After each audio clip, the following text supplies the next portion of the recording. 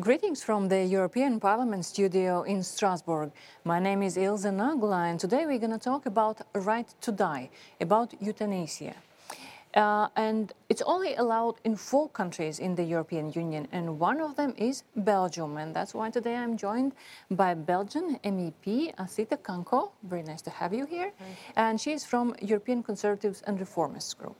And from Latvia, I'm joined by Ivars Ieps, who is here in the Parliament from the Renew Europe group. Yes, good afternoon. Belgium was only the 2nd country in the world to legalize euthanasia after Netherlands. How did it happen? Because I've read that it was some sort of a political accident, actually. Oh, no, actually, this is such an important and sensitive topic.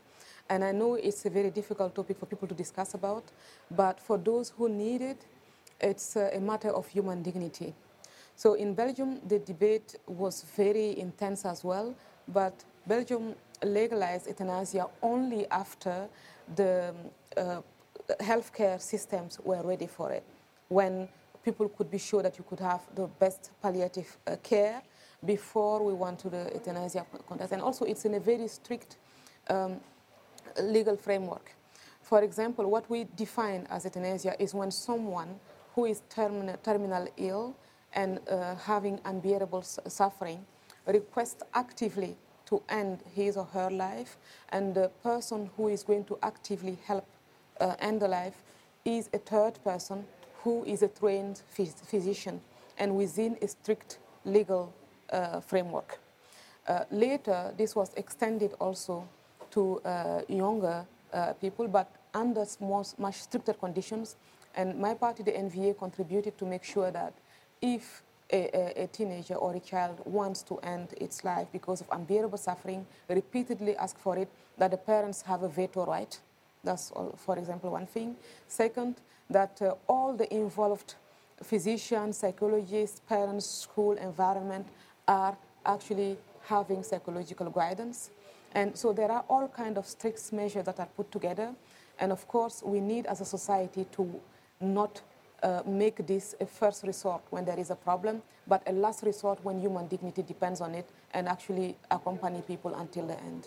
But there have been only very few cases when children or minors below the age of 18 have requested it, right? Or when they were allowed to do it. Yeah, I think we all hope that many children will not need euthanasia.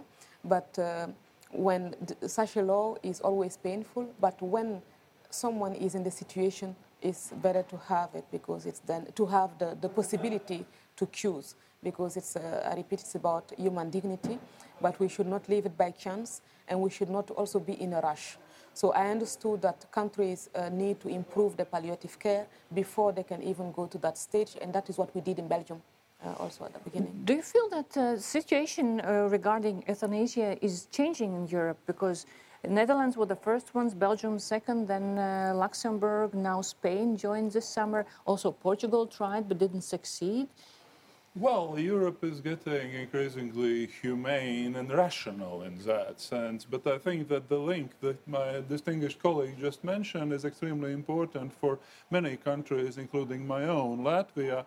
This is this link between the quality of the healthcare and the quality of the palliative care on the one hand, and on the other hand, this is this legal regulation of the euthanasia.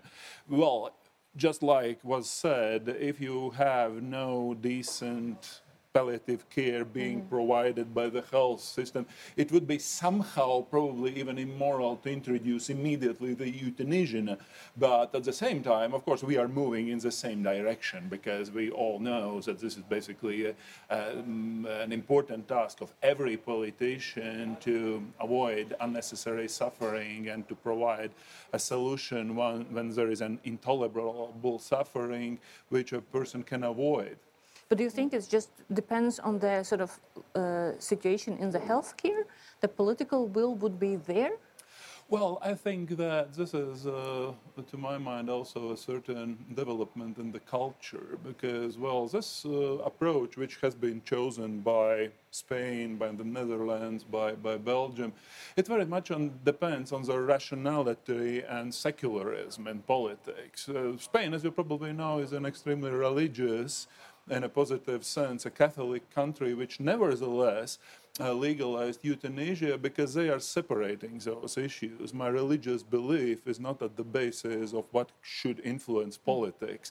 In our societies, let's say a little bit more to the east in the European Union, the perception is different. As far as I understand, Poland is the only country where the euthanasia is not just not allowed, but it is even prohibited, banned in the law, which is also probably going to change somewhere in the future, but not in the nearest future. But you see that there are also changes in Belgium, meaning that the number of cases of euthanasia have increased over the years, and which is interesting, more in Flanders, where you come from, rather than in the French-speaking part. Why is that? I think what we read when we look at the figures, there was, for example, a drop in 2020. It has indeed increased. I think it's linked also to the aging population and to the fact, of course, that the law does exist and can be used. And over time, people also learn how to use. It becomes more part of the culture to use this possibility because it does exist. And also, professionals did learn. There is more.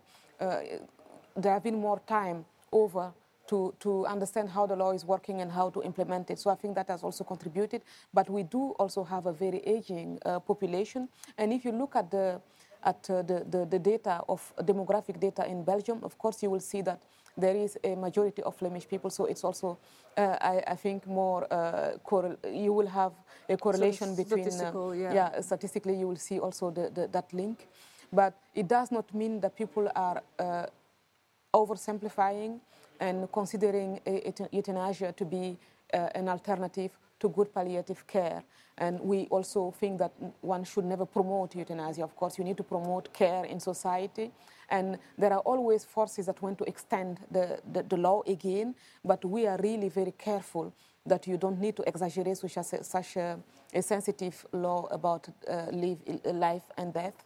But now there is a discussion starting about euthanasia for people who have dementia, and how can we have a legal framework for that? And it's still at its starting phase, and I think by next week there will be discussion starting about this. I don't know when it will be concluded. Because it's much more difficult in their case to make that decision, right? Because they might not be mentally able to do that, right? Well, I think sometimes people who have dementia have also not always have dementia. So I have, for example, one of my best friends, and it's really always painful for me to speak about it. One of my best friends, he's like almost 80 years old, and he has always been a mentor to me. And then recently he told me, look, I know how I want to die, and I want to go to Switzerland, and I want to organize a dinner, and I want you to be present, and that is how I want to say goodbye. And I was like, why do you want to die? I forgot that he was actually 80 and that he has twice my age already. And I was like, oh my God, so one day you are going to die. I'm really going to miss you. Please don't yet, and let's just. And he was like, we need to speak about this because this is how I want to die, and I'm worried if one day I have dementia, I want my friends to remember what I wanted. So people actually start speaking about this, and even whereas I have been looking at the political debate, when you are confronted with the situation that people are actually thinking about this, then it's always very difficult. That's why I think we need to be careful also with the law and take into account that we're all human beings with feelings, but people also have the dignity and choices, and we must respect it, of course. Yeah, well, I think that what you are mentioning is this issue, which is, as far as I understand, is widely debated by the medical doctors who say, well, it's very hard to define what does it mean an intolerable suffering. In that case, for example, dementia. Well, it's to some extent intolerable,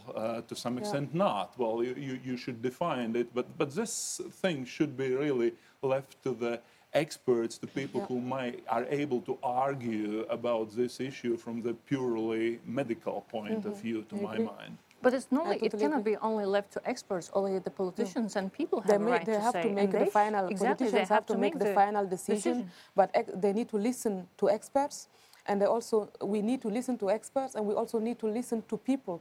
Because who is the best expert of your own life than yourself? I think, and then the medical experts, we need to listen to them too. But what people want is also very important. However, I heard in the In a couple of months ago, I heard someone saying, a politician saying, well, we need also to accept euthanasia when people are bored and tired of life. And I was like, seriously? So now even instead of giving antidepressant medication or giving a hug, you are going to start prescribing euthanasia? Then I think, what kind of society are we if we are tired of life and we don't find any other solution? So we need to not give up that soon either. So it's... But is there something that can be done on the European level? Because 6 years ago, 14 members of European Parliament actually came with some sort of written declaration talking about the right to that the right to life in dignity requires the right to die in dignity, and they were voted down. Well, yes, I think, 16 you said out of 750, which is probably not a lot. And in that sense, I think that the European institutions sometimes do wise when they are avoiding such value-laden questions like euthanasia, like abortion, like the family legislation, and so on and so forth. What we are doing constantly here in the European Parliament is that we are suggesting, we are promoting, we are recommending, and so on and so forth. Inviting member states to do this or that, but I don't think that it would be a good solution to adopt universal legislation for euthanasia in the whole 27 member states. So it should be different. I agree with my colleague because, within the member states, that we can provide a framework, we can create a space for a conversation and influence the debate, but within every member state there is a different reality. There are countries who have a much more advanced palliative care, who culturally also have a much more open debate or not. So I think we need to let every country go at its own pace. But then we need to defend, of course, human dignity and see how we can accompany that. But you cannot just go, and it's also a member state competence. These topics are member state competencies. We can add value to the conversation, but I totally agree with my colleague. Let me ask you a personal question. If all things go wrong and we don't, let's say, please die. Don't ask it. I see would you consider yourself asking for euthanasia? Well, I was hoping, I was seeing you coming with that question, and I think euthanasia has also been very confrontational for me to discuss about. I have two cultures. I am European, but I also have an African background. I was born in Africa. Half of my life I grew up there. And it's a very taboo, and the way in which we treat elder people is we treat them like little gods. And for me, it was also requiring a lot of adjustment in my brain to understand why people even speak about this. And I did understand. And I think right now, well, I hope that when I need to ask myself these kind of questions, I will have my brain working properly so that I can find the right answers for myself. Luckily, right now I'm not thinking a lot about it, and I hope that those who love me will remember what I would have liked, because maybe one day you are not able to decide for yourself anymore. Then it's important that those surrounding you are able to also help you in that perspective. And what about you? Would you consider ever having euthanasia? I think that this is a question which just can't be answered on a purely hypothetical level.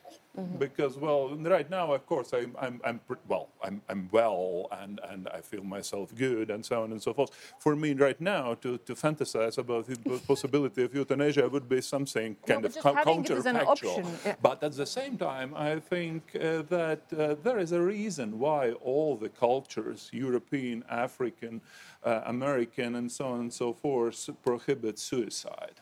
And I think that this instinct for life, is extremely important.